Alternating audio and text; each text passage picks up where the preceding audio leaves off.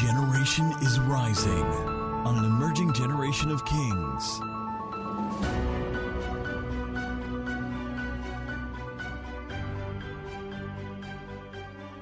All right, so Joshua 14, the Bible says from verse 6. You know what? We have a bit of time, so let's read together from verse 6 all the way to verse 12. Then I'll pick it up from verse 13 to verse 15. Is that cool? Joshua 14, 16 to 12 together, and then I'll take 13 to 15 by myself. So Joshua chapter 14 from verse 6. If you're there, can you say a thunderous amen? I like the sound from over here, but the guys here, they seem like, quiet people. Can I get an amen from this side?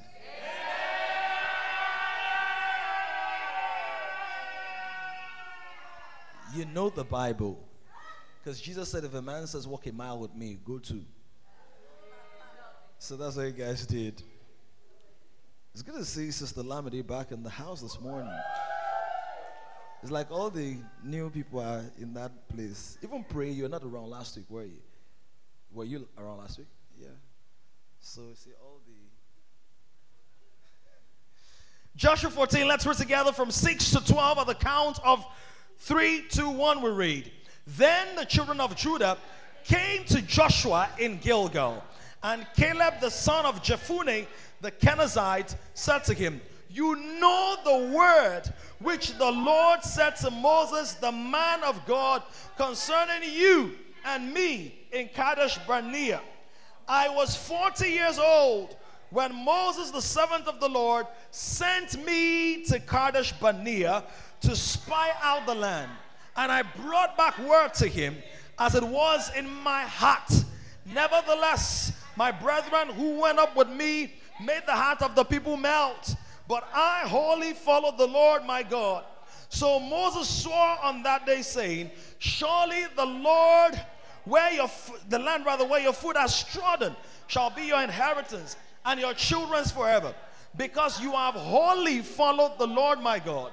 And now, behold, the Lord has kept me alive, as he said, this 45 years, ever since the Lord spoke this word to Moses, while Israel wandered in the wilderness. And now, here I am this day, 85 years old, as young, as yet I am as strong this day as on the day that Moses sent me. Just as my strength was then, so now is my strength for war, both for going out and for coming in.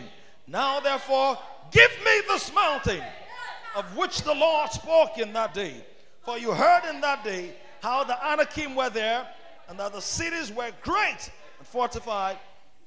May be that the Lord shall be able to drive as the Lord has said. So don't forget the context now. The first part, it says, you know the word of the Lord. And at the end, it says, as the Lord had said. Verse 13, and Joshua blessed him.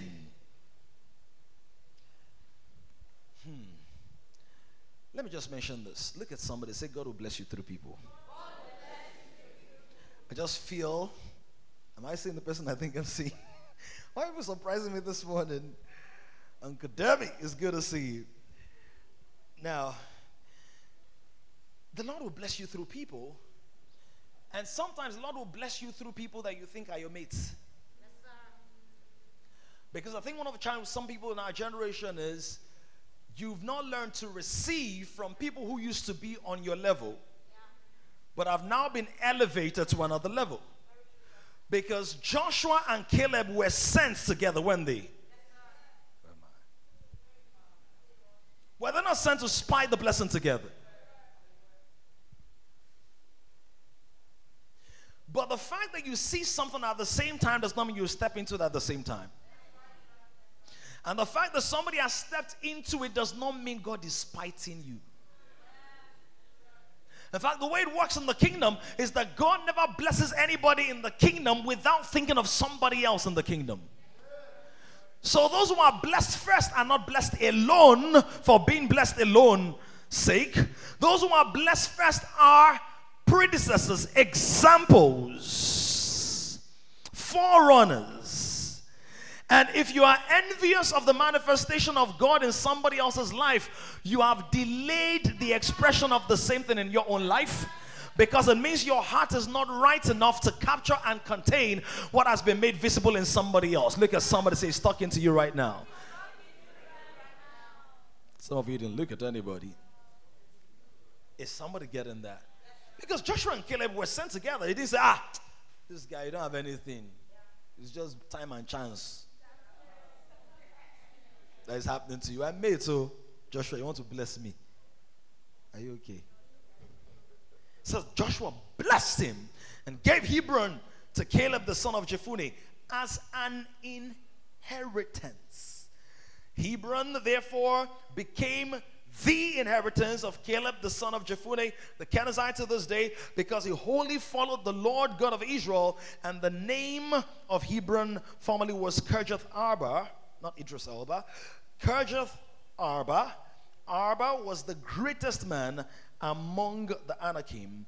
Then the land had rest from war. Please stand and go to 7 people. Slap them the hottest high five you've given in your life till their palms almost bleed and blisters now bust and loose. And tell them the mission is not impossible.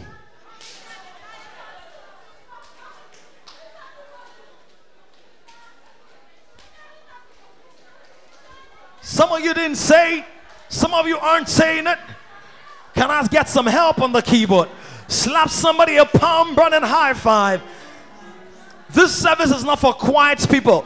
This service is not for those who are used to being prim and proper and all organized and arranged. This particular service, I laid a foundation in the first service and that was good. But this particular service is for those who are tired of seeing things but not walking into them. Oh, you didn't hear what I said. Those who are tired of being around the prophecy but not walking in the prophecy. Those who are tired of seeing the possibility but not seizing the possibility. Those who are tired of memorizing scriptures that are not coming to pass in their lives. Those who are tired of jumping and shouting hallelujah but they have nothing in their exterior world to show for it. This particular service is for somebody who is saying, I've been locked out for too long. I've watched other people get blessed, move in the miraculous, operate in the anointing, possess their possession. What is happening in my life? Who is this service for? Let me know where to focus my energy. Slap somebody a high five. Tell the person this mission is not impossible. Landokosi brakatosi labaya. Father, in the name of Jesus, we stir up an anointing of faith in this house. Faith, faith, faith, faith. We release the spirit of faith. I attack every deep-seated fear. I attack every deep-seated concern, every form of double-mindedness, every expression of intimidation, insecurity, low self-esteem, uncertainty, yokes and burdens and cares and doubt. I break with the hammer of the word of God. The Bible says, is my word not like a hammer?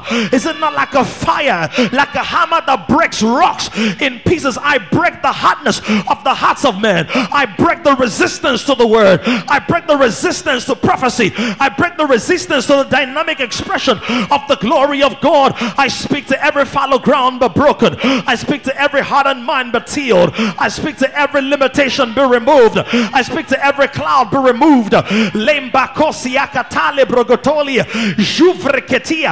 proclaim in the name of Jesus, you are entering into your possession, you are entering into your inheritance, you are entering into your divine allocation, you are entering into what God ordained for you, you are entering into it. Magata repaka.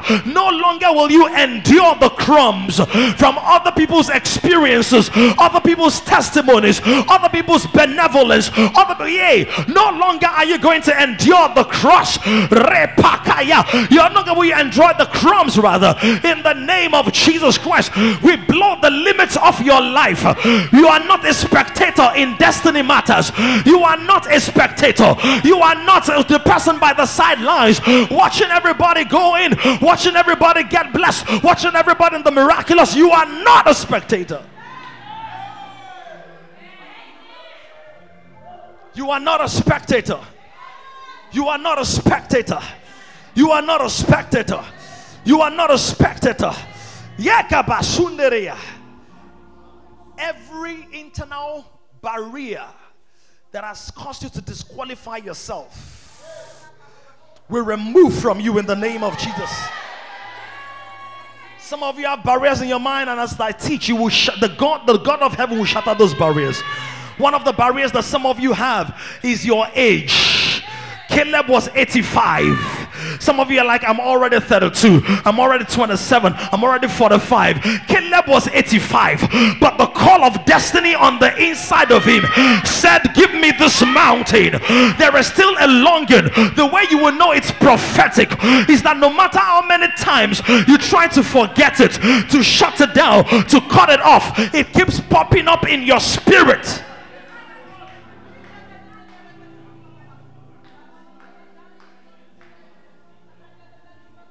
Barriers be broken, gates be open, doors be unlocked. Walk in your prophetic purpose.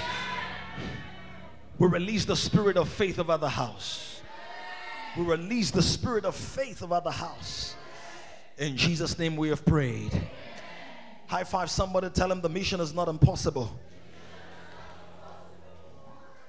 You may see that we started a new series, first service this morning, and we started talking about the importance of understanding the kind of mission we're talking about. That this mission we're talking about is not some haphazard personal ambition and personal drive to get things done, no matter who gets hurt and destroyed and all of that. But it's a mission that God has. It's God's mission. It's God's overall agenda, and that's to extend the influence of His kingdom on earth as it is in heaven. That all the other goals, dreams, ambitions, targets that you have must be rooted in that mission. That mission is not from this world. That mission is from another world. Just as the kingdom of Christ is not of this world, but it's from another world. It's of another world. But I didn't get to define what a mission was in first service. So let me just give you a couple of definitions of what a mission is. Some of us already know anyway. So a mission is an important task or duty. An important task or duty, an assignment that is specifically allotted or designated to somebody. A mission is an assignment, it's a task, a specific duty that is given to somebody else, that's specifically given to a particular person, right? Which means that it's not just a free-for-all kind of thing. Missions are generally specific. There's specificity in missions. So it could also be an important goal or purpose that is accompanied by strong conviction. So there's a difference between a passion and a mission. There's a difference between a mission and a hobby. So a mission is not a hobby. A hobby you can do when you feel like, a hobby you can do as it comes, a hobby you can do because the resources are there, or maybe you have the hobby of playing football, the ball is there and then you play, right? What it actually also means is that hobbies can distract you from your mission. It also even means that passion can distract you from your mission, right? So passion is supposed to fuel the mission, not replace it. Yes, sir. And I taught you before that you can't follow your heart. So follow your heart, follow your heart. That's the new age expression. Follow your heart. You can't follow your heart because the Bible says many are the plans of a man's heart, but the Lord tests them. The Lord will not need to test the plans of a man's heart if all of them were already authentic. Right? Of course, Jeremiah tells us the heart of man is desperately wicked. The heart of man is desperately wicked. Who can know? It says the Lord searches the heart and tests it to give out according to each one the fruit of his doing. So it's not a passion, it's not a hobby, it's an important task that is accompanied with a strong conviction. A mission also means the sending of someone for a special duty.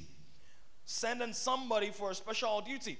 A mission can also mean a group or committee of persons sent to a foreign country to conduct negotiations, establish relations, provide scientific or technical research, or some other function of that degree of sophistication. So the general idea is that a mission talks about an assignment, a designated responsibility, something that a particular person is called to do or accomplish. It can be an operational task, it can be a task that has to do with intervention, it can be a task that is specialized and technical, but it's a specific assignment. And here is the deal: every child of God is on a mission. So we have that mission, the overall mission, which is extend the kingdom of God as it is in heaven, let it be on earth. There are three major parts of that mission. A relationship with Christ, a relationship with God through Christ, number one. Number two, representing the interests, the values, reproducing that in the different spaces of the earth. And number three, reflecting his glory by the demonstration of his power. Those are the three major things. Now, in that big mission, there are now micro missions, if you will. So, for example, if we say that we want to build a house, if the mission that we have here is to build a physical building, are we going to have micro missions or not, or tasks or not? We're going to have, like, specialized, like what? Painters, the person who's going to buy the land, the person who's going to verify the authenticity of the land. Pardon? Bricklayers, drillers, give me some more. Plumbers, architects, carpenters. You guys have gone quiet. It's good to see you. Where's your friend? Electrician, right? Interior decorators, singers to sing. So as they're working, they'll be right? We're going to need all those different things. That is what explains the differences in our individual assignments as believers. So the carpenter is not supposed to say, okay, there's already a bricklayer here, let me go and set up my carpentry shop elsewhere. But if you're a carpenter in the body of Christ, you're still supposed to be building the same body of Christ. Make sense? If you're a painter, you're not supposed to say, oh, well, I'm not needed here, or maybe there's even wallpaper they will use, they don't need paint. No, there's going to be a part of that building. People, if you have wallpaper in your house, you don't have it in every room. Right? Do you have it in your toilet or your store? Even outside the building, will you have wallpaper outside? Look at somebody, say, we need your gift. Look at that person, say, we need your expression. There is a chance that sometimes you may feel somewhat irrelevant, and that's just because we haven't gone into the path of the construction where your gift is required. So the fact that you're not being called to the project right now does not mean you're useless. This is true of local churches. This is also true of movements in the body of Christ. And that's why whenever God is using somebody powerfully or a ministry powerfully, don't get bitter and envious and jealous and speak against it, because you disqualify yourself from furthering that work at the time when the work will reach the level where your gift is what's required. Is somebody understanding this? So in the mission that God has, there are also specific assignments. There are also specific things that God wants individuals to do. Now, those specific assignments are usually tailored to your personality. Your personality, your uniqueness, your gifts. Not just your identity in Christ, but the personality that you have as Victor, as David. What unifies all of us is identity in Christ. One Lord, one faith, one baptism, same God, one God above us all. But our expressions are different. There is a difference, clear difference between John the Beloved and Paul the Apostle. John Beloved is the intimate, cuddly, lean on the bosom of Jesus Christ. Folks will be wondering, what do you say?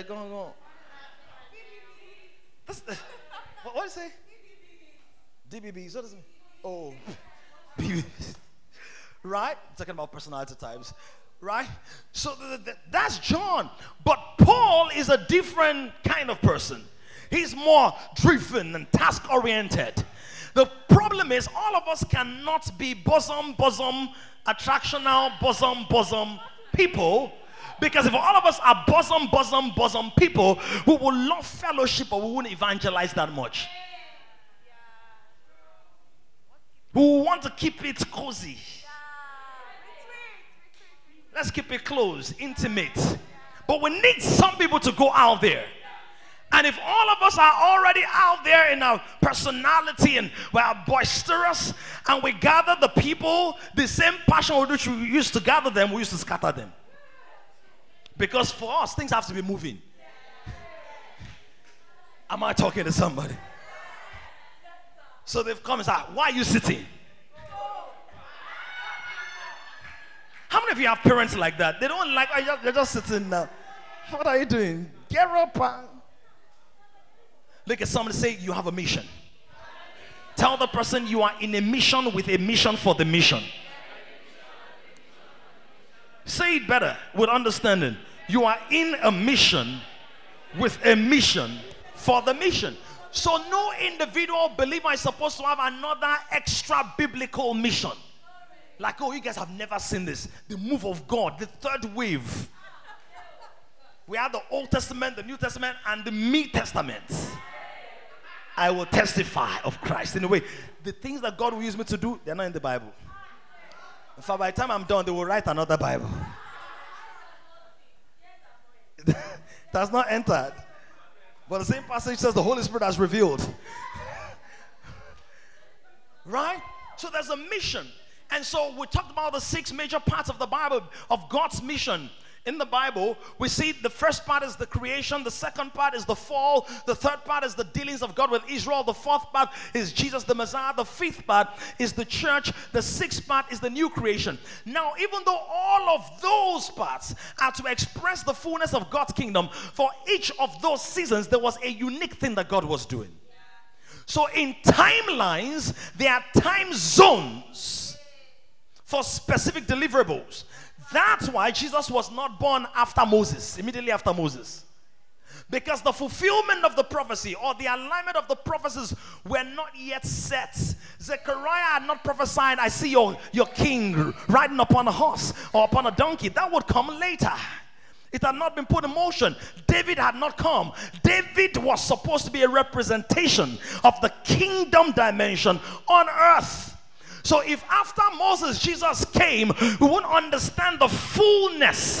The reason some of you have not come into manifestation is that some things need to go before you. Some things need to be aligned before you. Some things need to be a precursor to your divine mission.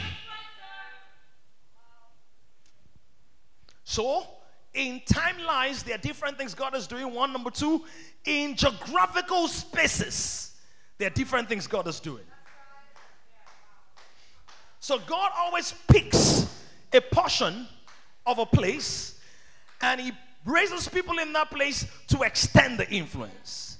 Similarly, he picks a people and then he proliferates through the people. So he picks the Garden of Eden, cultivate the earth. Of course, we know what happened with that. After Adam fell, then he picks another man. He has to find somebody else. He picks Abraham, right?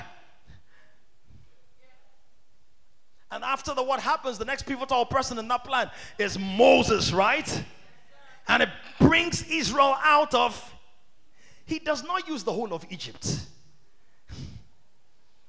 He picks a people out of Egypt. This will let you understand that whenever God blesses you, it's not so you can outshine other people. It's so you can understand that you are the person he has picked to promote the full agenda so that others can see you as a witness to what God is going to do in their own lives.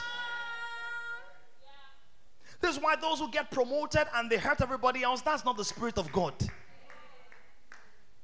Said in blessing Abraham, I will bless you, and in you all the families of the earth will be blessed. It also means when you see somebody who's been blessed, the person is bearing witness to the power, grace, favor, and wisdom of God. And so finally, we find God dealing with Israel, and that's the people that he has picked out of the earth to manifest his goodness to. Now, what's the promise to Israel? You're going to go into captivity for a while. After 400 years, you're going to come out. You're going to inherit a place, a land that is flowing with. It's not talking about pig milk, even though there were many pigs in that land. It's talking about mountains.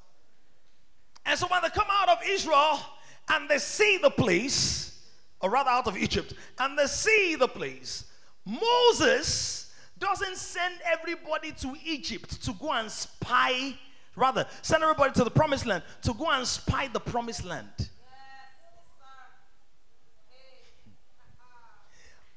How many people does it send? 12. That is what? A representation. This will help you understand why it is that whenever God is showing you something, not every part of your body sees it first.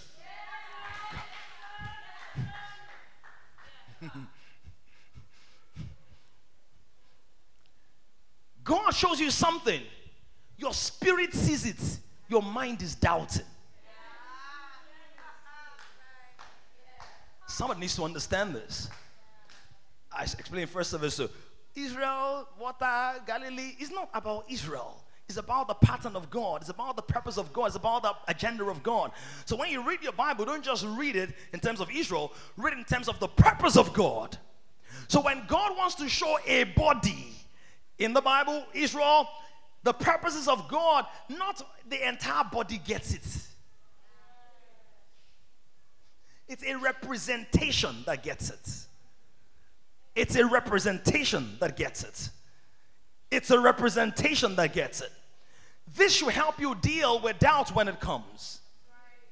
Because if God has released a promise to you and a part of you is struggling with it, you have enough spies to push it. And I'll show you from the word in Joshua chapter 14, what we read earlier.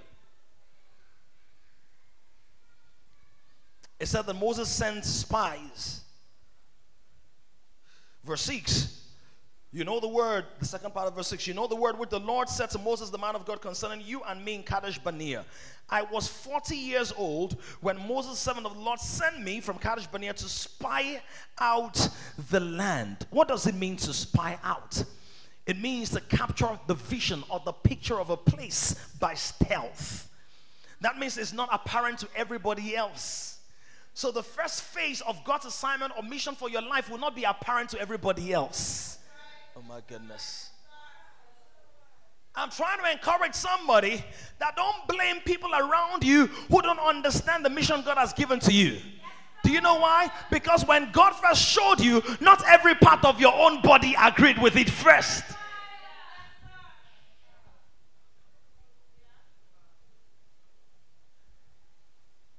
I'm talking to those who have a mission this morning. A mission in God's mission. For the mission of God. It said that Moses said, spy out the land. The thing the Lord said unto me, 40 years was I, and sent me to Kadesh Barnea to spy out, Old English, spy out the land. To spy out the land. Can I just talk to somebody? Can you give yourself permission to spy out the land? Because for some of you, at the first glimpse of the prophetic purpose, you turn your eyes away. It's too glorious for me. It's not for people like me. It's too much for me. It's too big. How can I be somebody's mentor when I still have a tormentor? Look at someone that says, spy out the land. Look at someone that says, spy out the land. What does it mean to spy out the land? Give yourself permission to see something that looks like it's afar off. Give yourself permission to see something that has no representation in your history, because they were slaves and they were bound and they were property owned by somebody else. So they were not supposed to dream. They were not supposed to be big. They were not supposed to be large. But is there anybody right now who's giving themselves permission to spy into something that your father never walked in, that your mother never stepped into, that your brothers have never seen, that your environment will talk you down about? Have I got any spies in the land who are saying to themselves, it does not matter that I didn't graduate from university, it does not matter that I'm the last child, I'm an important member in the mission of God? Who is that person who's been seeing flashes and pictures and images and things in your mind and it looks like it will never happen? Give yourself permission to spy. Oh my God. I really want to pray to people who have a mission. If you don't have a mission, please keep on sitting down with your arms folded, because that's a sign of those who don't have a mission. But if you know there is a big assignment on your life, you know there is a big assignment, somebody shout, I'm going to spy out the land. Some of you, your dreams have died, your hopes have waned, your possibilities are shrinking because you've not given yourself the permission to spy out the land. God knew that He couldn't send everybody in there. Not everybody is going to get it initially. Some people need to see people that they know who have gotten it for their faith to be active. But there are some people who are like, I've never seen it before in my family, but I'm walking into it. I've never heard about it before on my street, but I'm walking into it. I've never seen anybody out and move in it, but I'm walking into it. If it's you, go to 7 people, tell them, spy out the land. Spy out the land. Spy out the land. Spy out the land. Spy out the land. Spy the land. Don't just sit down there and say nothing good is going to work in my life. There's got to be somebody who says, I'm spying out. Spying the land. Spying the land. You do it by stealth. In other words, in your humanity, you don't have what it takes. But God was the one who spoke to Moses. The Lord said unto Moses, the man of God, concerning Caleb and Joshua. The way prophecy works is that somebody else hears it before you hear it. And that's why where you are is important for your destiny. Because if you're in a place where nobody is hearing anything that God is saying concerning your life, if you're in that kind of place, you will be stuck and delayed on your journey.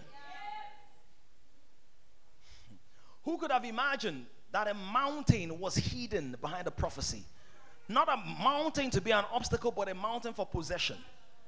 Look at somebody, say, don't joke with a prophetic word. That's why some of you, when you come to the house, you just sit down there like I'm speaking a nice little sermon. This is not a nice little sermon. This is for those who believe in a prophetic word. When I say spy out the land, the reason some of you will be invited into certain places is that God wants to give you a preview of your future.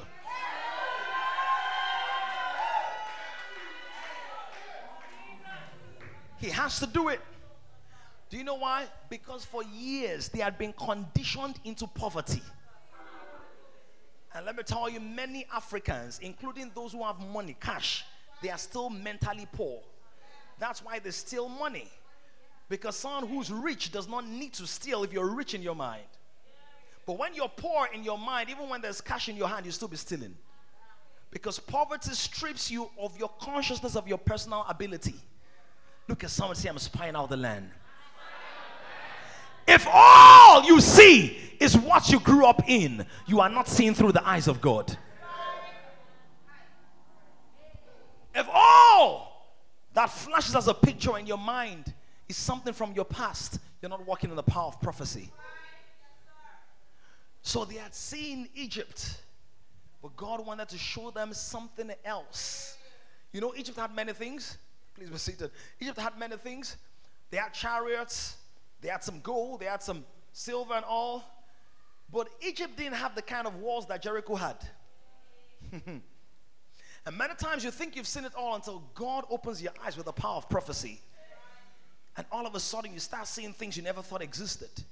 And that's why the first thing that God dealt with when they got into Jericho was the walls. In other words, God dealt with the most impressive.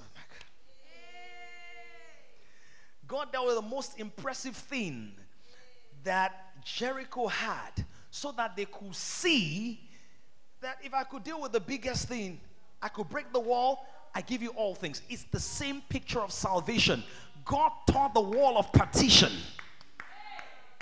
And Paul says, if God will not spare us his son, how much more? If God tore down the walls of Jericho, he can give you the gold in Jericho. If God tore down the walls of sin and iniquity and separation and segregation in Christ, he will give you all things that you need for your mission. High five yourself, since your neighbor doesn't want to talk to you, and say, God has given me all that I need for the mission. Spy the land. When you pray, don't just pray in Jesus' name I pray, go. Let God paint pictures on your heart. Let God paint pictures on your heart. You know, because a lot of us, we think that God gives us stuff by giving us stuff. He doesn't give us stuff by giving us stuff. He gives us stuff by giving us revelation, by giving us instructions, by giving us opportunities. That's how God gives us stuff. He doesn't give you stuff. If he gives you this, that means you are the recipient of the lowest level of that value chain. Because the material representation is the lowest expression in the spiritual realm.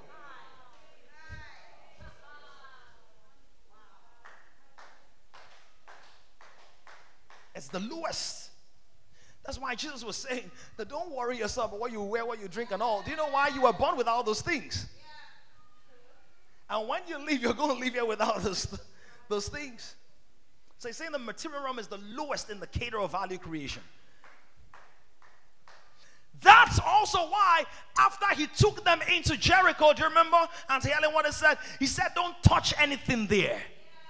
He said, I want you to destroy everything. So that means that you've not really understood the power of prophecy until you move from material possession to territory. All that God kept saying to them, he didn't say, I'm giving you the gold in the land. He said, I'm giving you the land. Because once you have the land, you will find the gold, you will find the silver, you will find the bauxite. You will be able to grow harvest upon harvest upon harvest. But we have a lot of believers who just want a cob of corn but don't want to till the ground. And if all you have is what is already released above the ground, you never find the gold beneath the surface.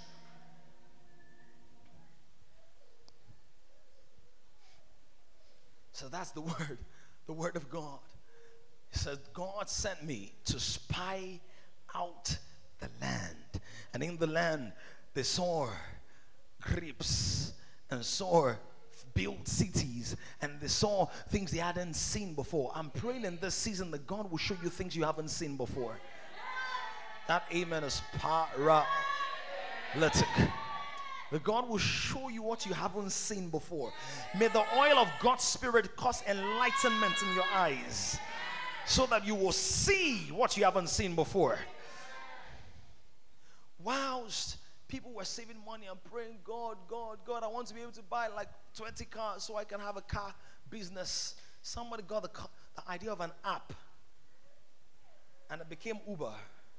An app. He does not need to own the cars. It's an app. It's an app. An app, you can't even hold an app in your hand. Are you understanding? Do you know that some of the wealthiest people on earth right now, their wealth is not connected to things you can hold in your hand?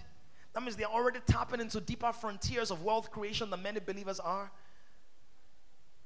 Because the believer wants something physical in his hand. And it's ironic because the most precious thing the believer has, he cannot hold it, salvation. So why does he doubt the power of God when he cannot hold anything physical? Are you understanding this? So here, God gave them the land, the tribes, the divided, the inheritance and all of that. And that's where many believers are. God, I'm saved. You've given us territory. You've given us the land. And that's okay. But at the end of his life, toward the end of his life, Caleb remembered the prophecy concerning his life. So in God's grand mission, there are sub-missions or micro-missions. And for all those micro-missions, there are rewards. Jesus made it clear. He said that those of you who follow me, you will reign with me, you will sit on thrones, and that you will rule the 12 tribes of Israel. But he also said that those who have given up stuff for me, what does he say? He said you will reap 100-fold in the age to come. And where? This life. So every mission that God gives you has a reward here. Has a reward here. So apart from the generic time zone timelines, there are also rewards that are tied to timelines in your life. There are also rewards that are tied to the space and the territory that you work in.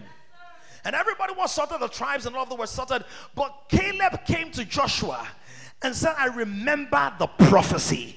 Can I propose to you that the seasons of your life don't change until you connect with the prophecy God gave concerning those seasons? They don't change. You'll be doing the same thing. You'll be doing the same thing. Saul will keep looking for donkeys until he encounters the prophetic. In fact, Jesus is not going to walk into the fulfillment of his purpose until, number one, Luke 4, he picks up the scroll and he says, today is this scripture fulfilled in your hearing. In other words, I agree with the prophecy.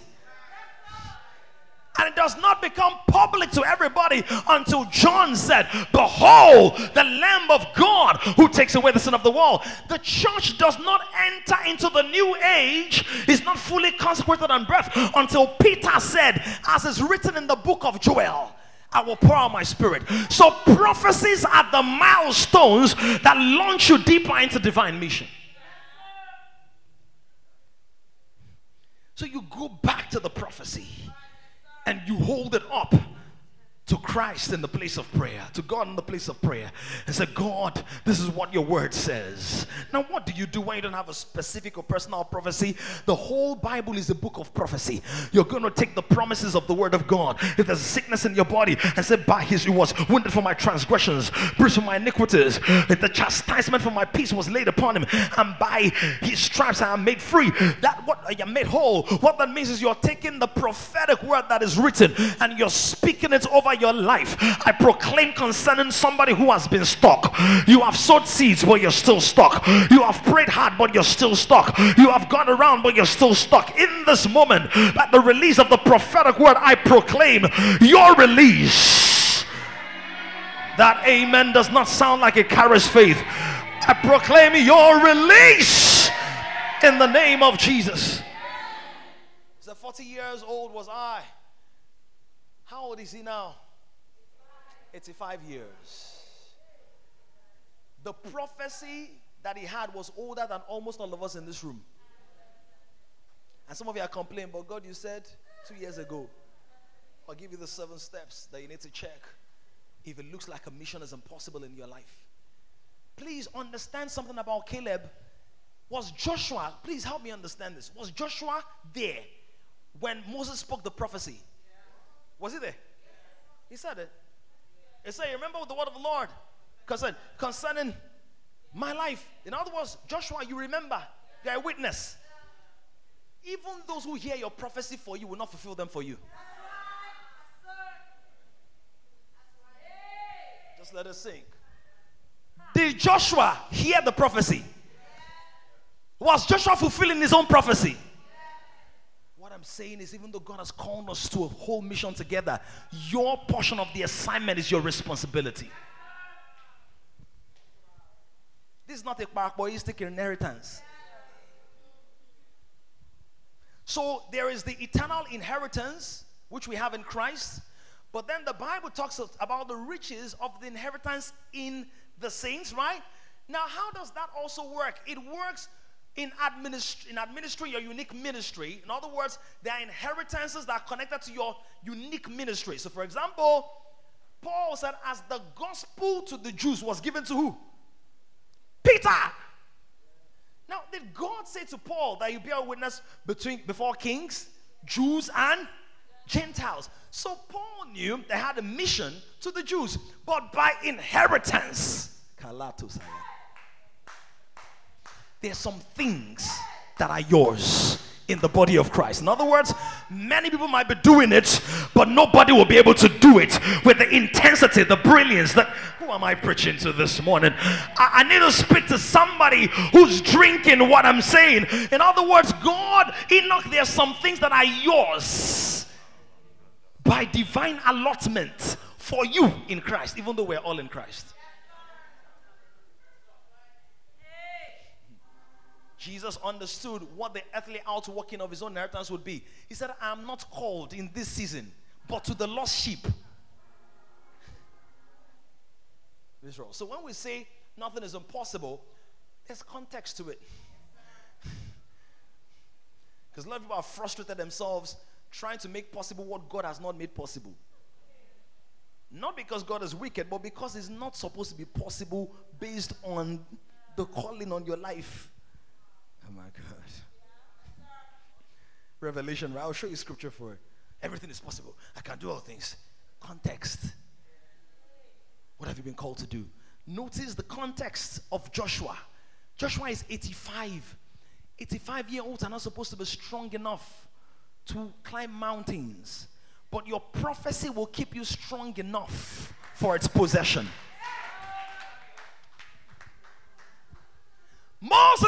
But Caleb didn't just go to Joshua.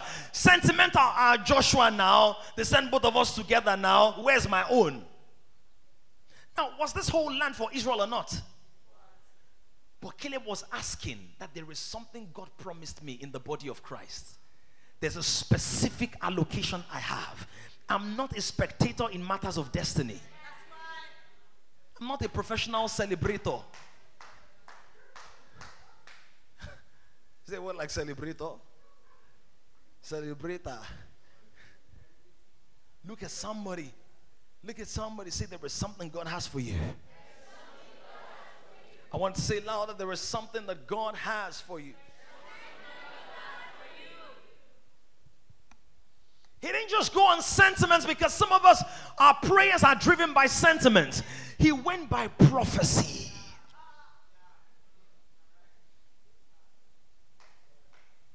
In fact, prayer has not started until the will of God is known.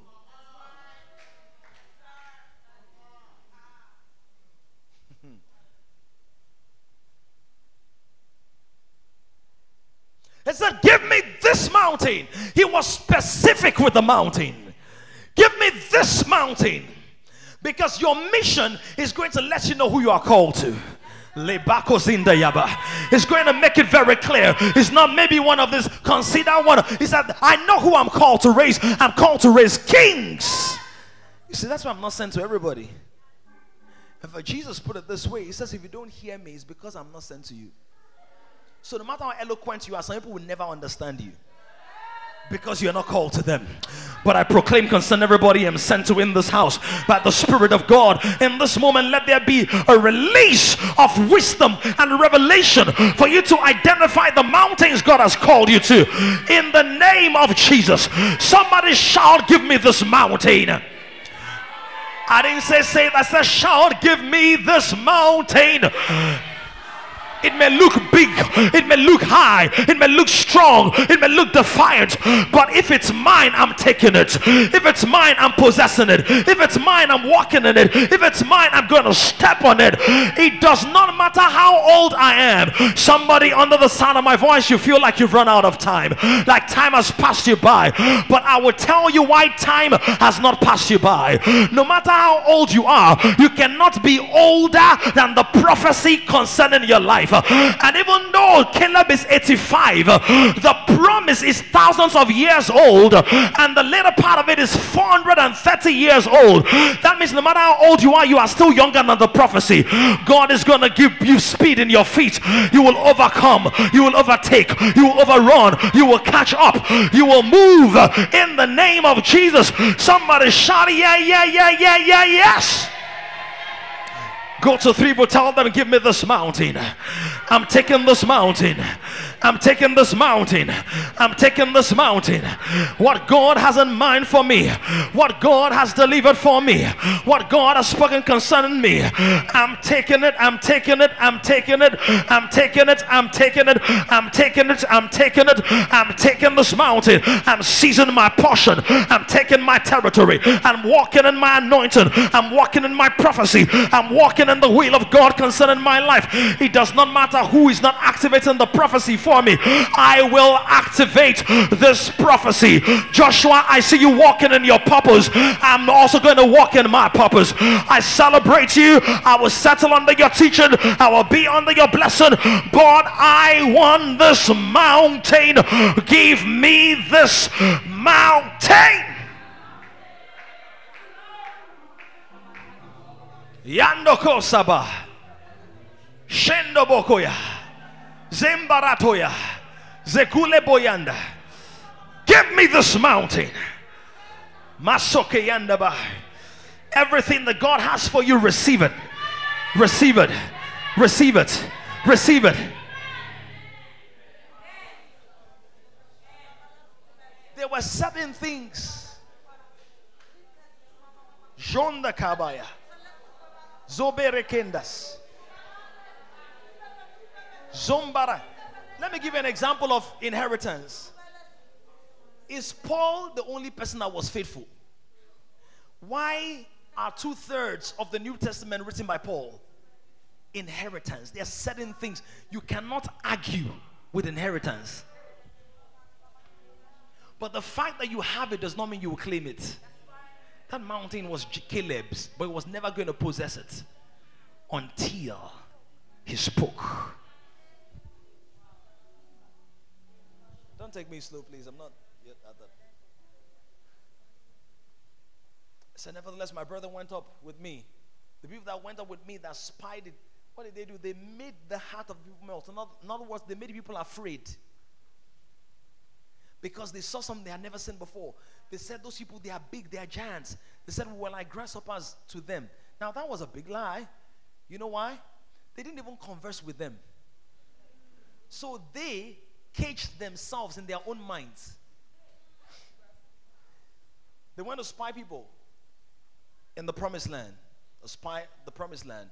And they were reporting to their people that we looked like grasshoppers to them. How did they know?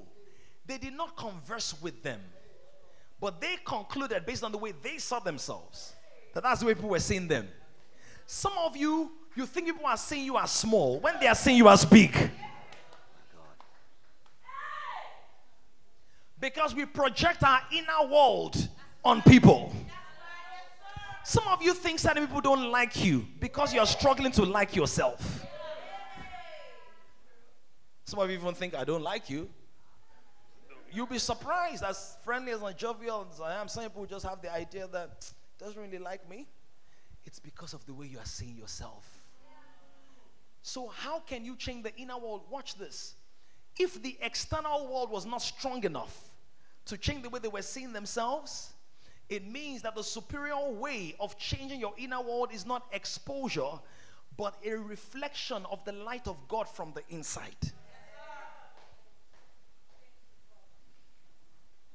He said those people, all they could do was to make the people melt. Do you know why? Molten people melt people. Scared people scare people. Weak people weaken people. Hurting people hurt people. Broken people break people. Disorganized people disorganize. Envious people, bitter people become bitter lemon. Look at your neighbor. Say, I see something. Says they made the heart of you. But I wholly followed the Lord. Do you know what he was saying here? That those people that saw that thing, instead of following divine instruction to spy the land, whilst they were looking at the land, they were seeing something else in their minds. He said, I wholly followed the Lord. And now, at 85, I'm saying, give me this mountain. No matter how old you are not too old for your prophecy. No matter how young you are not too young for the prophetic manifestation allocated to you in this season. Manasseh was 11, Joash was 8, David was about 17, Mary was about 17, Joseph was about 7. I proclaim concerning somebody under the sound of my voice that the lost time, lost years, lost opportunities because you were intimidated and tired and weak and frustrated in your mind, you receive a restoration right now. Somebody shout, I possess my mountain.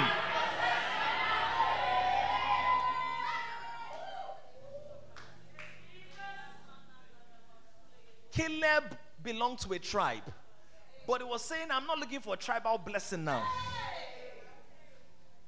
There's a place in this tribe with my name on it. With my name on it.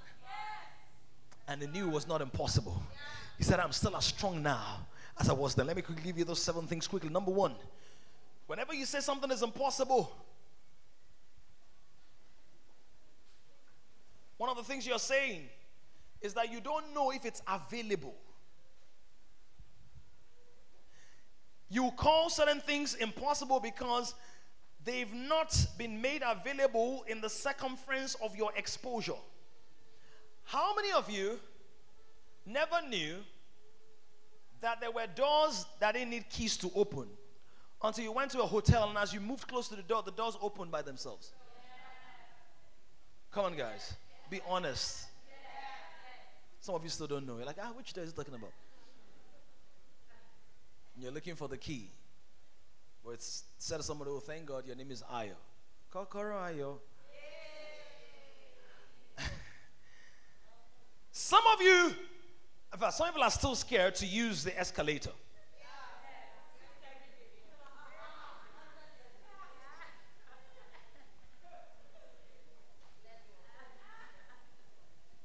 So many times when God speaks to people, or when you say certain things, certain people, and they say it's impossible, it's because they don't know it's available. Whenever you're tempted to think that something's impossible, the first thing you want to ask is, am I convinced that it's been made available? Is healing made available in Christ? Trust me, some believers will argue with you that there's nothing like the ministry of healing today. Some people argue that. Some people argue that God doesn't speak. And they're believers. You know why? Because the inheritance you can walk in is the inheritance you are convinced is available. That's why Paul says in Acts 20:28, I came to you with the whole counsel of God's word. In other words, some people have partial understanding of the possibilities in God. Whenever you attempt to say it's not possible, you're saying it's not available.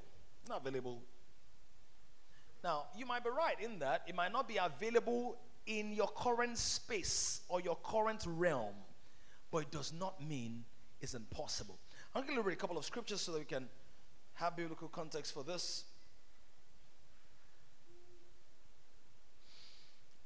Matthew chapter 19, 23 to 26. Then Jesus said to his disciples, assuredly I say to you that it is hard for a rich man to enter the kingdom of heaven.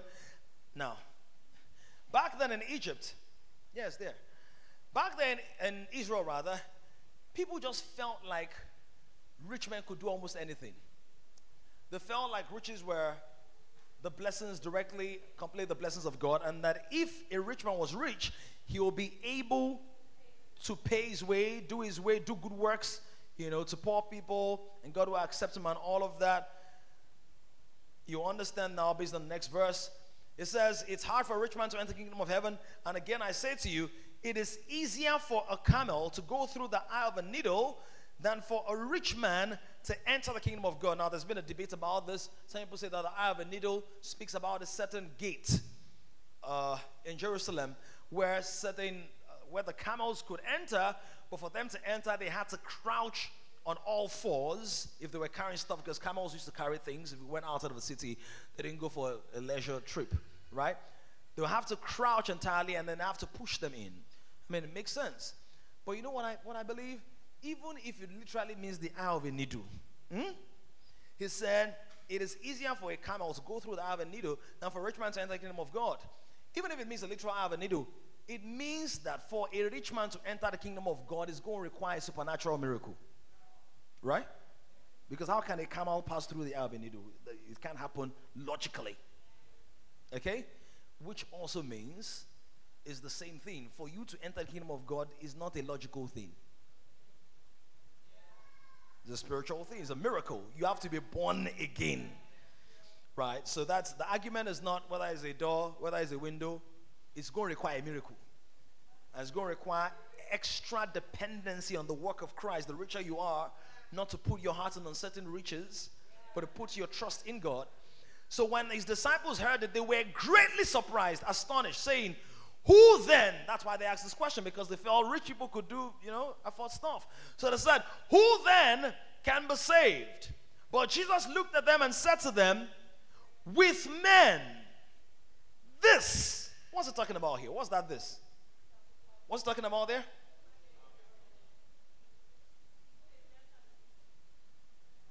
I want people at the back. What's it talking about? Salvation. So it's saying, with men, salvation is not possible. As in men and men, they can't save themselves. But with God, what's possible? Why is he using salvation? Because salvation is the toughest work to do.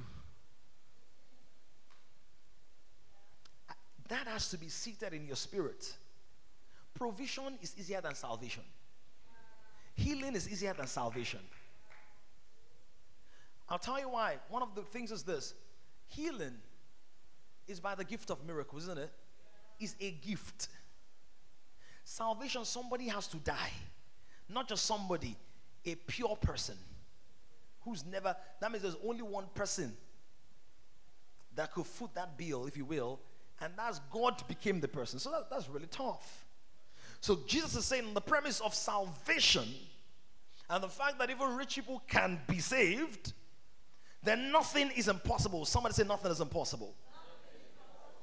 Matthew 17 verse 20. So Jesus said to them, because of your unbelief, they were asking why couldn't we cast out the demon? They had a case with a child.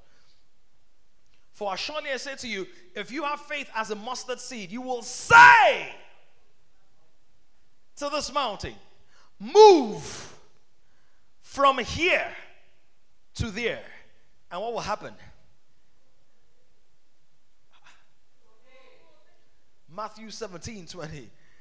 And it will move, and nothing will be impossible for you. Can I propose to somebody that your faith will never grow until you face mountains that look impossible to move? And maybe the reason some of you cannot even resonate with a message like this is that you're not looking for something great or big. So in your mind, you're like, oh, this one I'm asking for, just give me money. Listen to first service message, you understand why thinking about money is an insult to the finished work of Christ on the inside of you. That's like buying a Mac computer and all you want to do is 1 + 1. Yeah. It's like buying an iPhone and all you want to play is Candy Crush. You can install it on it, but that's not the purpose of it. The Lord can bless you in material stuff, but that's not the blessing.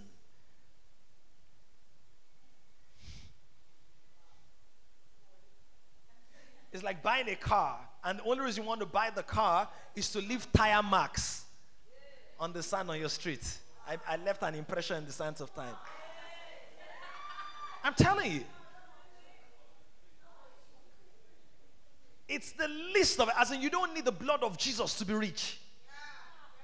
The blood of humans have given people blood money. So it's an insult to think that way. We're talking about people that want to take up spaces, environments, regions, disciple nations. Look at somebody say it's not impossible. It says nothing will be impossible for you. Luke chapter 17, 5-6, and the apostle said to the Lord, increase our faith. So the Lord said, if you have faith as a mustard seed, you can say to this mulberry tree. Do you see everything is speaking? Say. How did Caleb get his inheritance? How did Moses allocate that inheritance by prophecy? What did Jesus say would happen to mountains? If you say. That's why I like people saying stuff when I'm preaching. I'm telling you, for me it's an affirmation and confirmation that you're hearing the word. Because some people, one challenge is you're too quiet in everything. So you are sitting like Caleb in your heart, you are dying for the inheritance, but you won't ask for it. And that's the way some people hear it. In fact, there's a word for admonition and correction to somebody. Some of you, all through your life, you've watched things pass you by. In the bid of, if I'm really good enough, they will call me.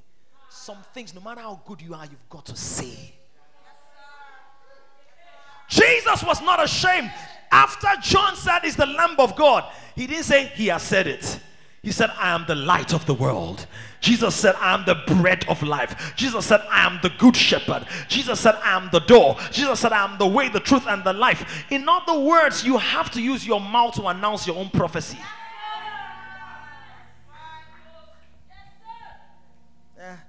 They will notice me one day in a busy world.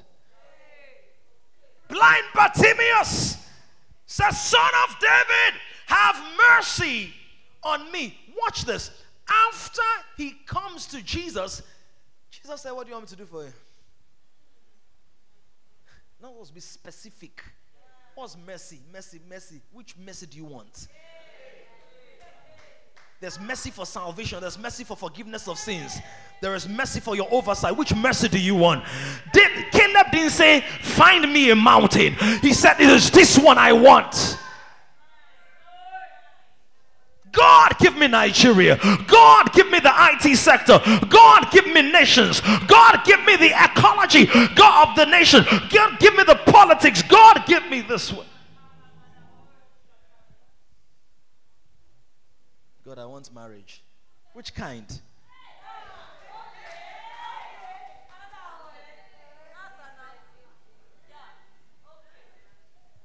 Just try to imagine it. 45 years. Caleb must have thought to himself, the way this thing is going, I'm going to die with nothing. Joshua should know. They spy together. Now Joshua is walking his inheritance and allocating, dividing territories and this one, and still saying there are more lands to conquer and all of that. Temida.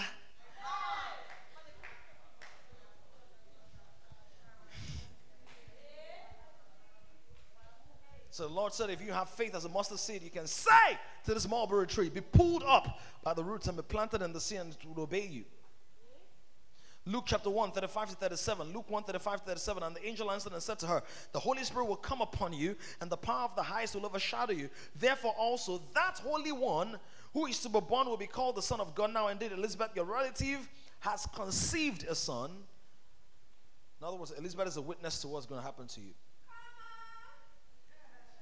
Some of you, the way your life and your mind has been wired, you always need witnesses. So that's why in this house, the Lord will keep raising spearheads and witnesses. So when Shia shares about the hall that she's got in her office, it's not just, Shia, congratulations. Ask yourself, some of you, you don't need an office space. You need a digital space. You need a website that will make you more millions than a physical space. Or you don't know. Some of my personal clients, we don't operate in physical spaces. They are virtual clients. Online, Zoom, WhatsApp, Facebook. No, I don't do Facebook for video stuff. So that territory is not always a physical space. Some of you, the territory you need is beside a king. Joseph. The king has grand and vague ideas. You have specific designs and blueprints.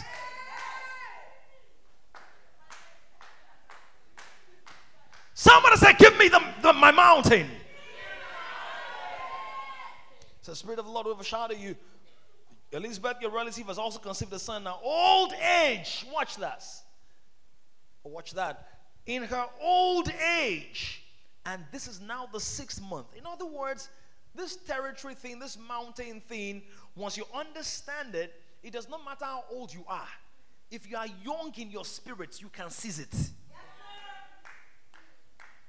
You see many witnesses. Abraham and Isaac, Abraham and Sarah. You see many witnesses. Zechariah, in this case, Elizabeth. You see many witnesses. That what God is looking for is the state of your heart. And those who are satisfied by money, you are not all that important in the grand scheme of God. I'm telling you, if your satisfaction is money, it's just the truth.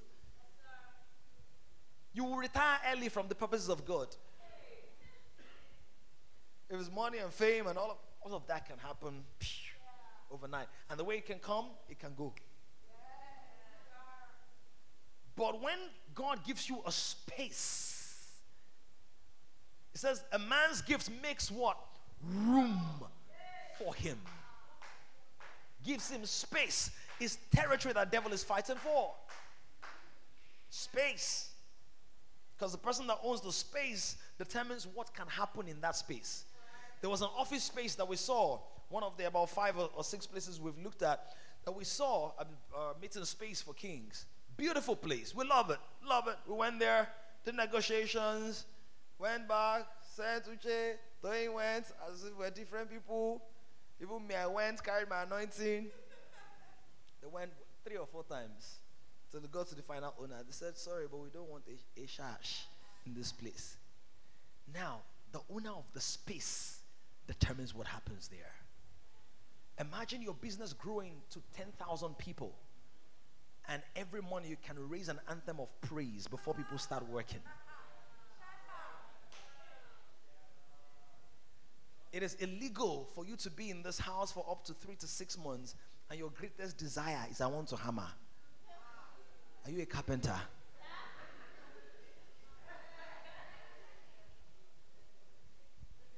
Number 2, when you say something is impossible, maybe what you mean is that it's not yet accessible. God said nothing shall be impossible. In other words, God is saying, I never want you to respond to any instruction I give you by saying it's not possible. I don't want that to cross your mind. I don't want you to think like that. I don't want your life to be regulated by sense knowledge. Maybe what you're saying is that it's not accessible to me. Now, it happens a lot. In fact, you know what? I remember something that happened many years ago. About, I think, 2010, shortly after the debaters. So I went to speak somewhere, and my speaking fee was 100,000. And I remember speaking to some of the other people who were on the debaters show with me, all brilliant speakers and orators and everything. And one of them said, you went to speak somewhere and they give you 100,000 naira. Was gold coming out of your mouth? If not that, you are damn, I won't have believed you, because it's really not possible. In her world, it was not. In her world, it was not. What are you saying? Yeah. I understand why you think, we're fresh out of school and all of those kind of things. Nobody really knows you, so why would someone give you 100,000? In her world, it was not possible. Now, the fact that something looks impossible in your world does not mean it's impossible in God's world. Because we define the boundaries of possibilities based on what is accessible to us. Like, it's hard for God to give me, I had to counsel somebody. She was doing runs. I said, you know what, I want to stop this, and I messed up. He said, this guy. He gave me $70,000 to do what? For masters. No, but for real, that was part of, I believe it was $7,000. Now, some of you, your mind cannot even contain it. Do you know why? Your heart is not large enough to accommodate a project of 70,000. Your biggest need, 1 million. Some of you. That means that your mind is still thinking pedestrian. Caleb didn't say, give me a patch, a mound of fufu, a patch of ground, beans of begiri, plate of begiri. He said, give me this mountain. So when you say it's impossible, maybe what you're saying is it's not accessible. Sir, do you know God can give you a grant of millions of naira? Somebody say it's possible. The energy is coming up. If an aristo can give somebody $70,000, it's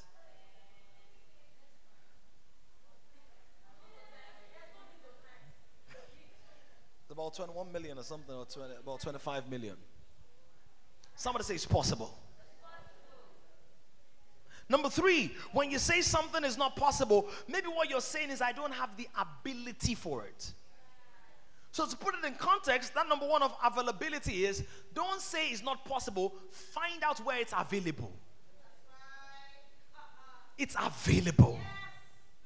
You remember that story? God said to Abraham, take your son, your only son, go and sacrifice him. And as we're going up the mountain, Isaac saw the fire, and Isaac saw the wood, he was carrying the wood. Is that Eskisa? From this setup, there's supposed to be a sacrifice. Where's the sacrifice? And it's so interesting, because what it literally means is, whenever you see everything and you don't see the sacrifice, maybe you are the sacrifice.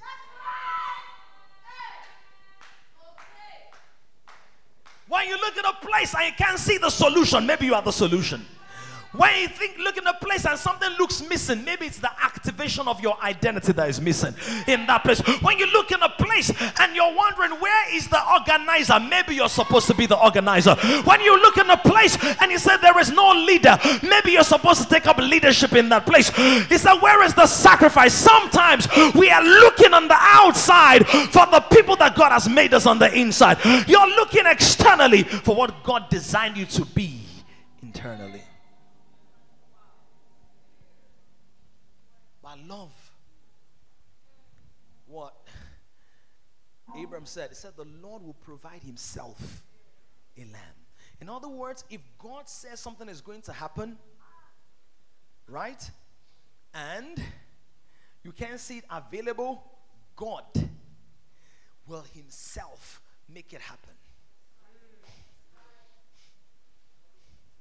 What that means is God will either create it or create that thing in you.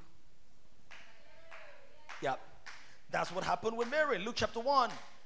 Mary said, how can these things be? In other words, in my space, this thing is not available.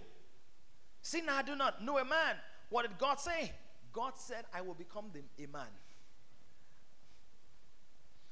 Never say to God, when God gives you a prophecy, it's not possible. It's an insult. In the presence of Mike Adenuga, he says, from today, you will call without buying airtime. Sorry, sir, I respect you, but it's not possible. You're using Glow.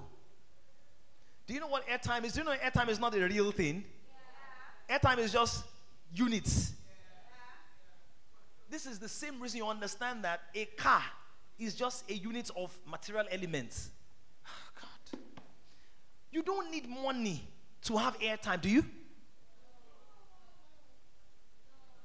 So you don't need money to own a car. Oh, God. Some of you are sort of like slow right now. As easy as it is for airtime to be transferred from your phone to another, God can transfer an instruction to somebody to drive a car to your house.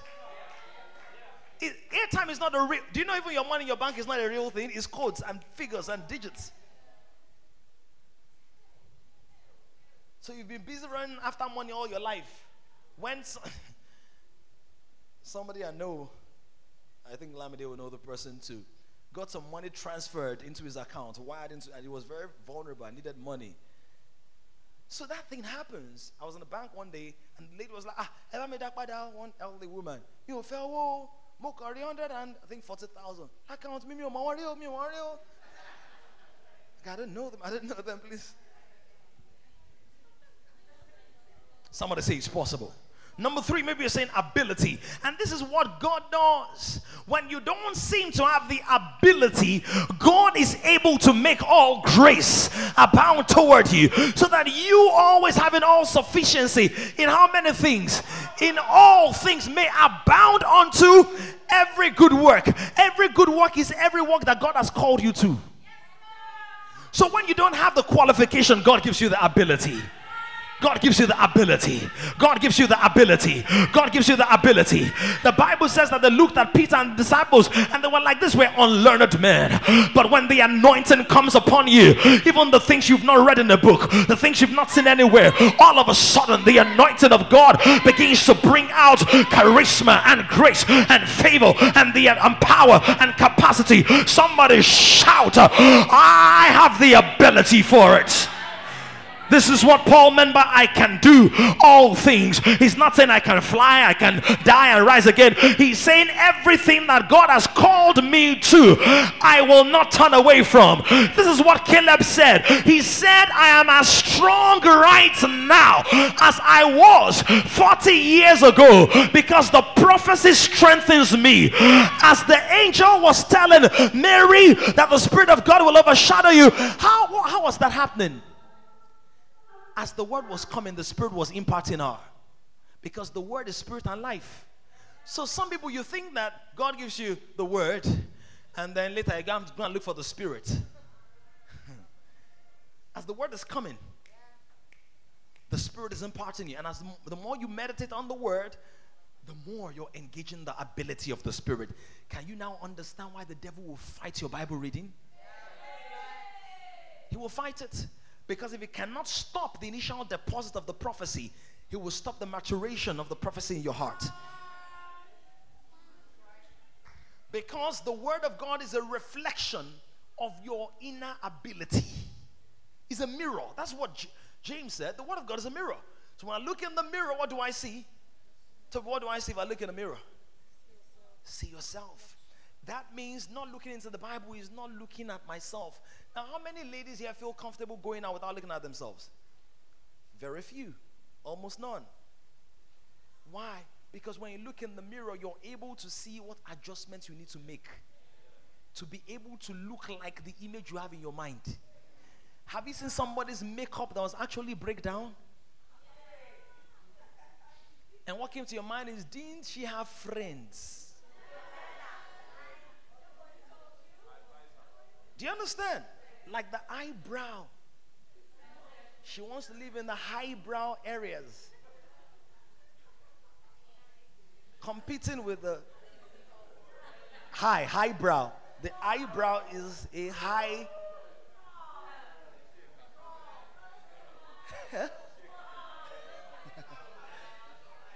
Pardon?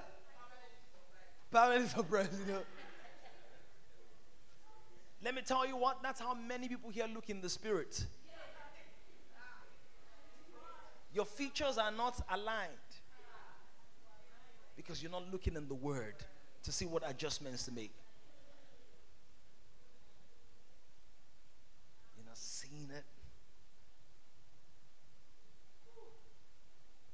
Number 4, maybe what you're saying when you say it's not possible is I don't have the attention for it. In other words, it's there, but you're not paying attention. You know, Abraham said this. He said the Lord will provide himself a lamb. Now, not the Lord will provide himself a ram. If you look at it normally and casually, Josh, it looks like the Lord will go and bring a ram, which is actually the literal thing. But the prophetic reality is that the Lord will himself become the lamb. Because that's what he did on Calvary's cross. So the Moriah setup was a picture of Calvary. Oh my God. Abraham was a type of God the Father. Isaac carrying the wood is Jesus carrying the cross. Isaac obeying the Father. His father is Jesus being obedient to the point of death. The mountain Moriah is a picture of the mountain Golgotha. The wood is a type of the cross. Isaac stretches himself on the cross. So, Father, receive my spirit. It's a picture. That's what I'm talking about, the mission of God. Everything is a picture of something. There's a picture of something. Picture. Christ is the substance of all. So people were saying is the attention. Now, in that story, Jadi, observe this. That when they led, or Abraham led Isaac up to the mountain, and he took the sword or the knife, was about to kill his son, what did God say? God said, Abraham, do not kill the child. And lifted up his eyes, and the word says, behind him, he found a ram caught in the thicket. Isn't it interesting that the Bible says when he lifted up his eyes, behind him he saw the ram? That means that the ram was already provided, because the Bible says the ram was caught in a thicket. But whilst Abraham walked past the provision because he was not paying attention to the ram. And the only thing that could help him pay attention to the ram was paying attention to God. Because when you pay attention to the word of God in the present, you will relocate the blessings you missed in the past. Oh my God. Oh, I gotta say that again so you can hear it. The Bible says the ram was caught in a thicket, and it specifically says that the ram was caught behind him. It means that Abraham already walked past the ram without seeing it. We don't see opportunities clearly until we see God clearly. We don't see things clearly until we see God clearly. We don't see what we're called to until we see who we're called to. We don't see our true assignment until it's our obsession. The Bible says that Jesus called the disciples to be with him and that he might send them forth, which means your effectiveness in being sent forth is rooted in your faithfulness in being with him. He says the moment he looked up when God called, behind him. How do you see something behind you? Revelation gives you eyes behind your back. Oh my God, I feel like preaching to somebody right now.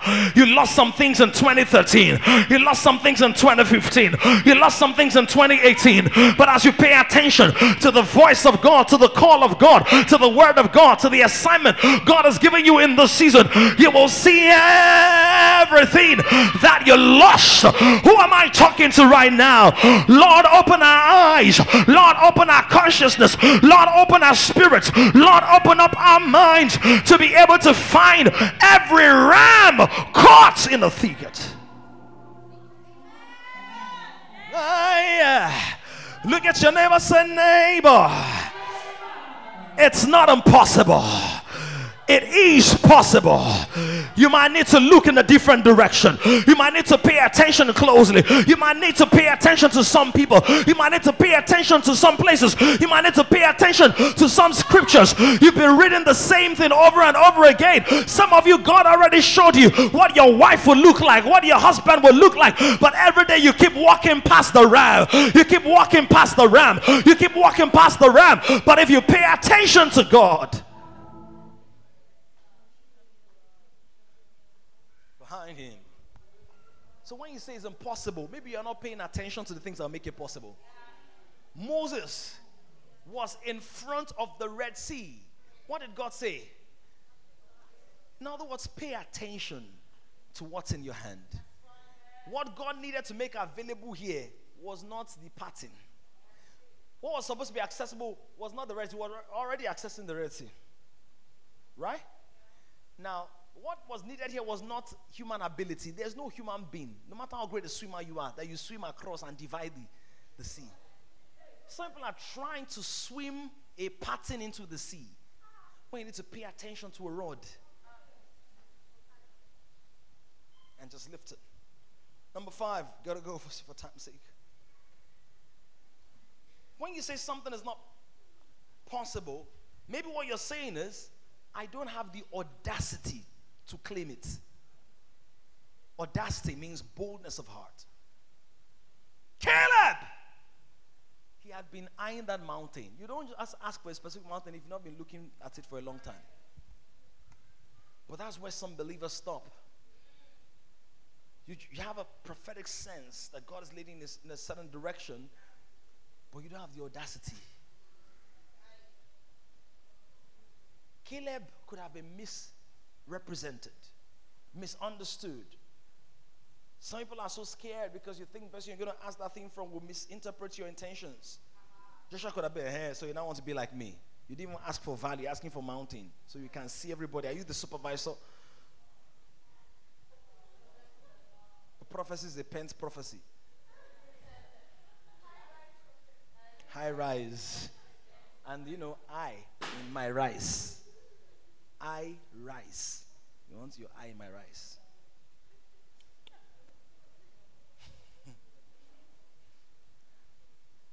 Audacity. Do you know that some prayers require audacity? Why would the apostles say, come boldly? If you can't come boldly before God, you've already lost it before men. Because the truth is, when you come boldly before God, He will give you bold instructions. Moses, go and tell Pharaoh, let my people go. Are you all right? Moses, fugitive, you ran away because you killed somebody, and then you're even a stammerer. Now you must be smelling like sheep, because for 40 years, nobody even cares about you but sheep. You now have new perfume, odor by sheep.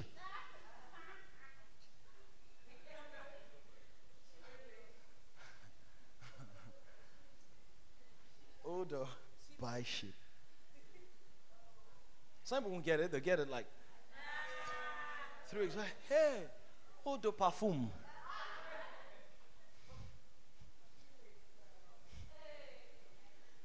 When you come boldly before God, He will give you bold pictures. He will give you bold instructions. He will give you bold words. Do you have the audacity to wage war with the prophecy that God has given you? Because this possession is not just a mental acquisition. It's going to require a stretching of your capacity. It's going to require boldness. You will have to stand before CEOs and MDs that you don't feel you should even be in the same space with. And this is why many people shrink. They're like, me, I just like the easy life. No, you are scared.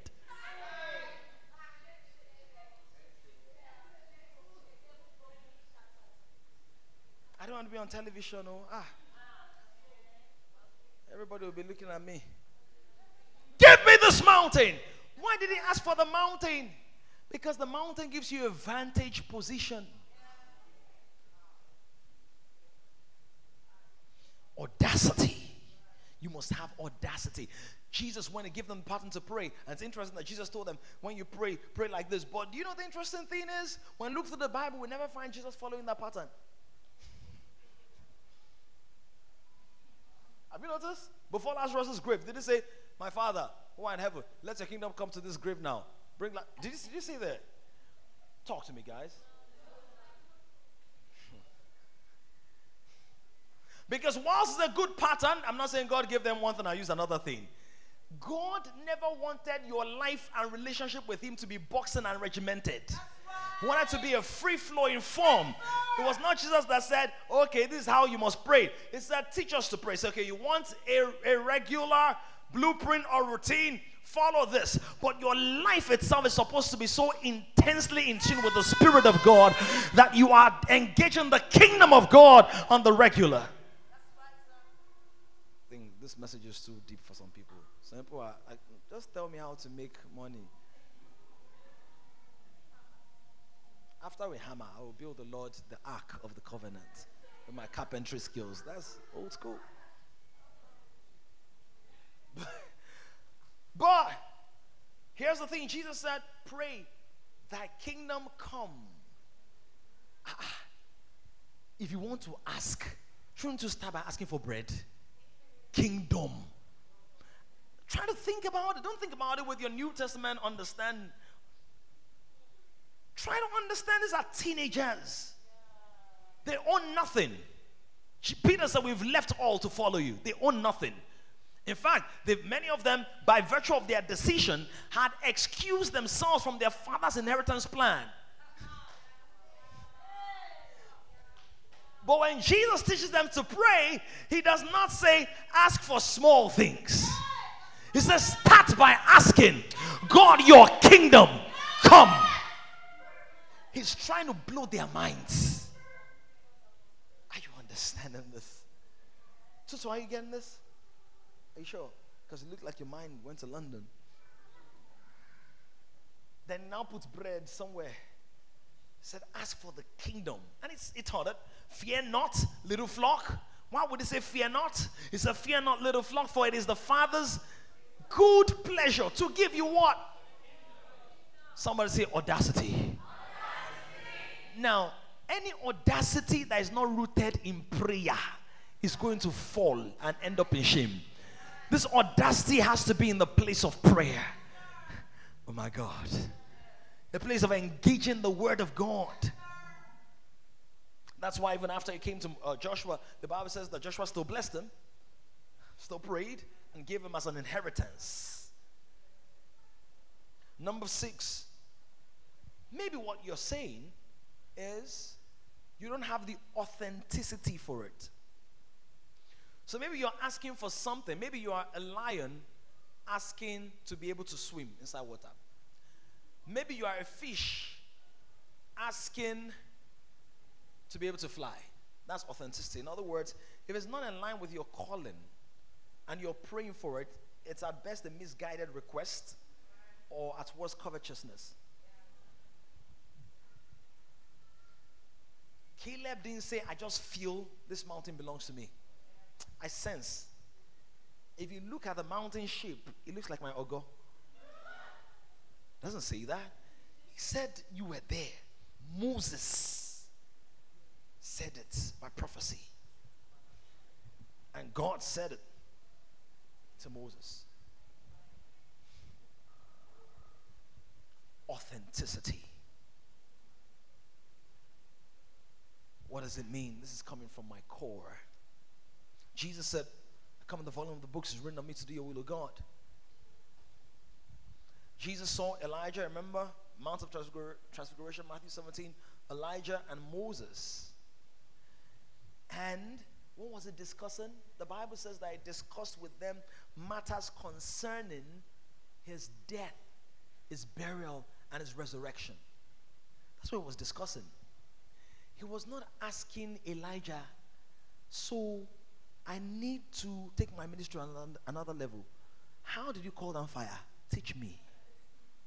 I want to start baptizing people with fire. They were witnesses. They are people will learn from. But you know what? Whatever you learn must be a witness to what is written concerning your life. Because there are those of us who have lost ourselves in the bid to replicate a past that God is no longer working with.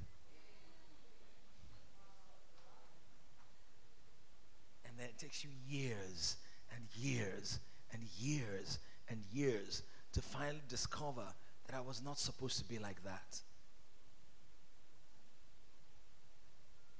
And finally, maybe what you're saying is I don't have the authority for it.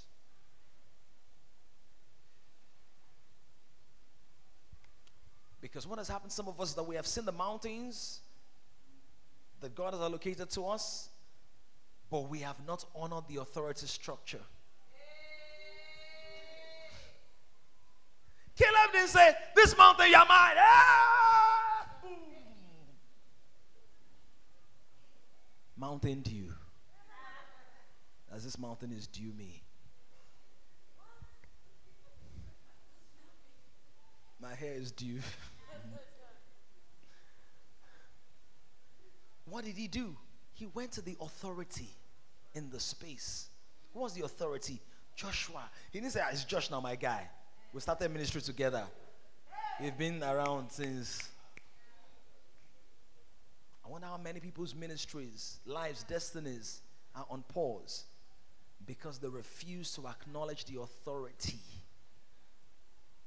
in that space. Isn't it interesting that they did not even gain access into Jericho without first of all meeting up with somebody who had a dimension of influence in that place? Rahab. Isn't it interesting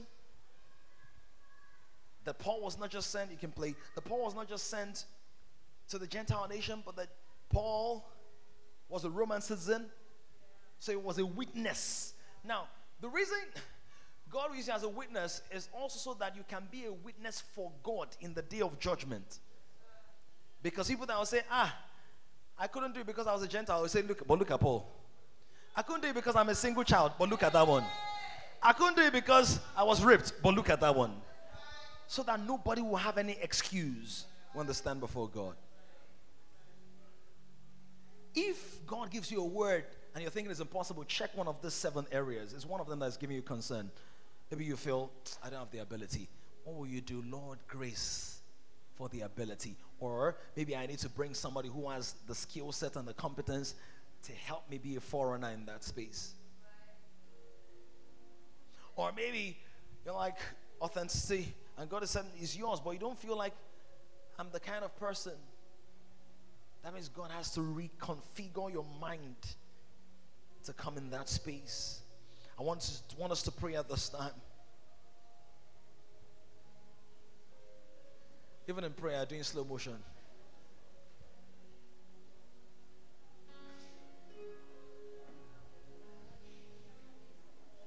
Give me this mountain.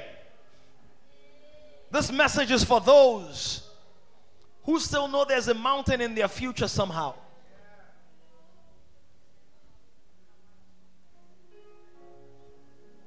It's okay if you don't get it now. I know there's some messages that you need a few years to get because your stage of life is different. That actually happens.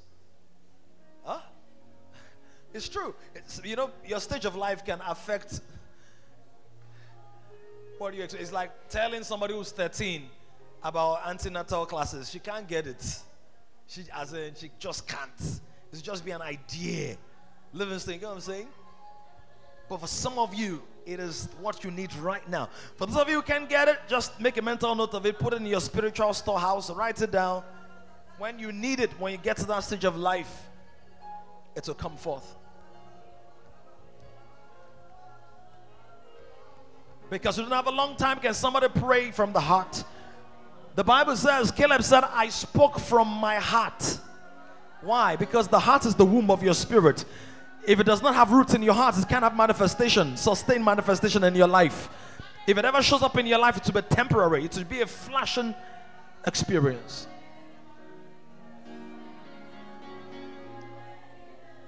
Lord, help us to know what's available in Christ.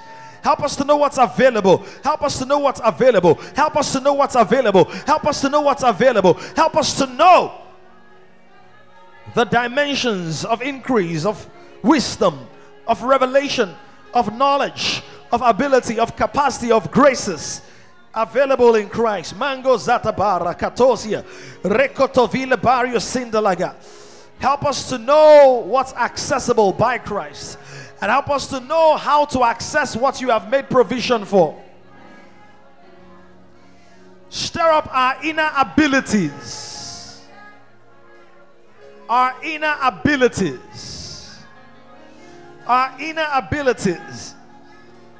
Jota gato kezienda ba kele dobre zuvelia talagande zuzezi zagatale brogotolia sida balagadish. Vezura kitali brokopoli and tabraka zonde baka shilakada. Take this personal. Nobody's going to pray with you on this. Caleb said, give me this mountain. He didn't say give us. You have already given us. You have already given us a tribe, or as a tribe. But now give me. Give me. Give me. Give me. Give me. Give me the kings of the earth. Give me the kings who don't know they are kings yet. Give me the kings that are social economic kings, but they haven't met the real king. Give me the nations of the earth. Somebody ask the Lord, help me to pay attention. Every day there are opportunities. Every day there are instructions. Every day there is provision. But are you paying attention? Mahatas.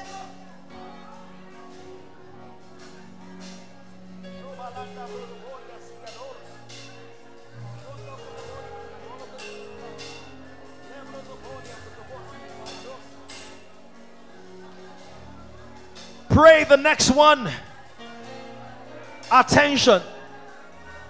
How many things have passed you by because you didn't notice? You didn't notice this one. You didn't notice that one. Bartimaeus would have remained blind if he didn't pay attention to the sound. Some of you, the sounds are changing in your space, but you're not paying attention. Jesus said that when you see the sky that is red, you know it's summer. In other words, the farmer who doesn't pay attention will not see the harvest. He said when you see that the harvest is white with snow, you know it's reaping season. White like snow, rather. You shouldn't be the last to know. You shouldn't be the last to notice.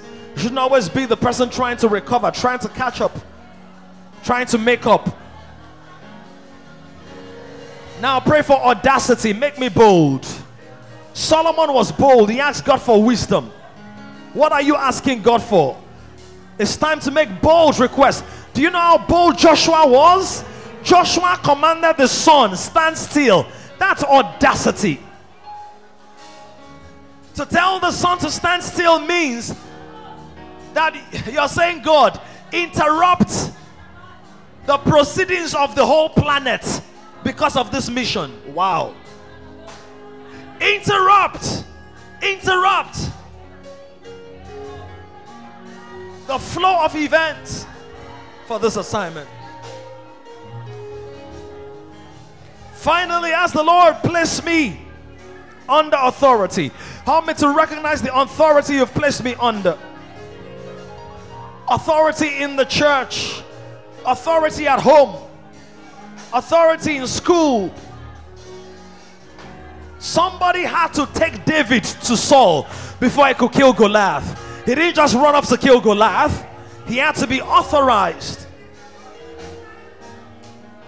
You've been trying to kill giants. In Jesus' name we've prayed. The interesting thing about this particular point is that sometimes The people you need to get authority from don't have the ability to do what you're asking for the authority to do. Saul couldn't kill Goliath, but David needed his authorization. John said it, I'm not worthy to unleash this guy's sandals. I baptize with water, it's going to baptize with the Holy Ghost and fire. But Jesus said that all righteousness be fulfilled. Are you following this? Paul was led to Ananias, right? The teacher. For how many days? 9 days or something like that. Ananias didn't do half. But God said, now that you've had an encounter with me, I'm leading you to somebody. It's the divine order. Rahab was a prostitute. But all the spies with their eyes seen everywhere, they needed her. It's the system of God. So all those, I don't need anybody, you don't understand how God works. You need people. Somebody preaches the gospel to you. Somebody will teach you. Somebody will lead you. Somebody will lay hands on you. Some people that will lay hands on you might not be as gifted as you, but you need the impartation that comes from that. So this is a very sensitive point. And let me tell you what, this is one of the things that the Antichrist is going to do. The devil, the Antichrist. The Antichrist is already in the world. There's a spirit of the Antichrist in the world. But somebody's going to embody much of his gifts and all of that. So that's what that person is, what I mean by the Antichrist, son of perdition. Now, one of the things that the Antichrist spirit is doing is that it's destroying authority structures. So at home, why do you have to be man and woman? Man and woman, they are exactly the same thing. No order, nothing. Is an Antichrist spirit. In church, what do you mean? Everybody say do anything, act anyhow, dress anyhow, wear anything.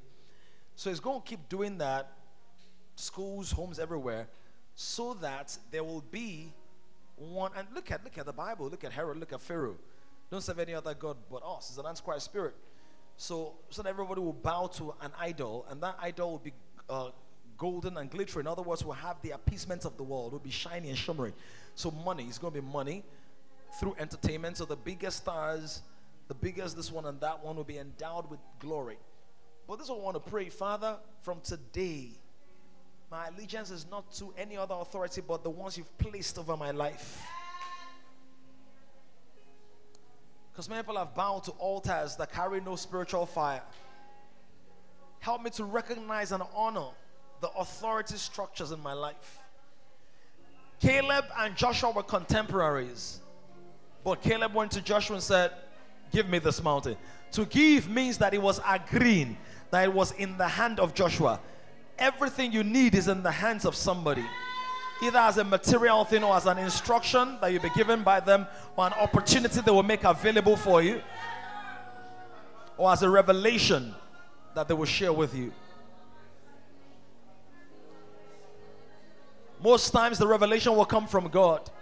The instruction will also come from Him, but you will need other men to help you implement it. And most times the opportunity will not come from God, rather to come from God, but it will be men that will make the opportunity available.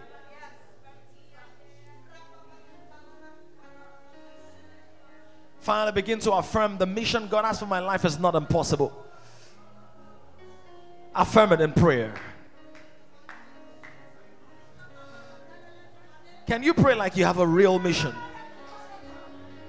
Yes, I can reach the brokenhearted. Yes, I can build a home for the widows. Yes, I can raise the single ladies. Yes, I can do the prisons outreach. Yes, I can travel to the nations. Yes, I can host the television show. Yes.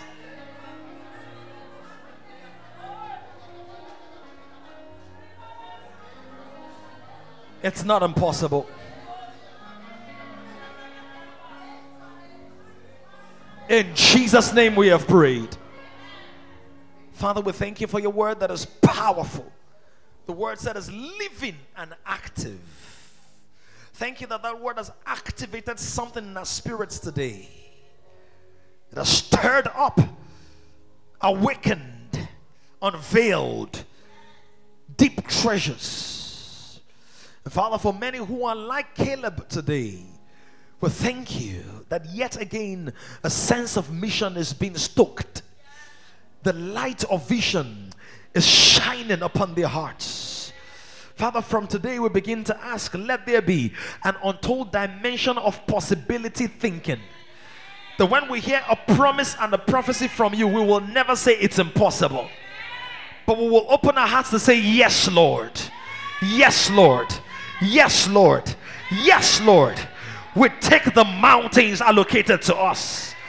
We turn away from selfish ambition to divine mission, from man-made ideas to divine promise. And we say, yes, Lord, to the authors amongst us. Yes to the books. Yes to the songs. Yes to the orphanages.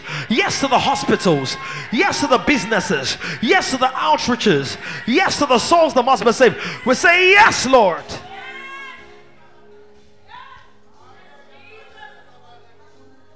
We bind the spirit of unbelief, of fear, of trepidation, of doubt, and we cast into the dry places of the earth. Let the rain of faith fall. Let faith from within us rise. Let there be a string of conquests. It is possible. It is possible. It is possible. Growth still disappear. It is possible. We give you praise, Father. Strangers still bless people. It is possible. People still live in houses they did not build. It is possible. People still possess cities. It is possible. Thank you, Father. In Jesus' name we pray. Is rising on an emerging generation of kings. To join this growing community of kings, visit www.kingdomcentral.org and send your full name and email address to 0908-123-4566. One more thing, someone you know needs this. Kindly share this now.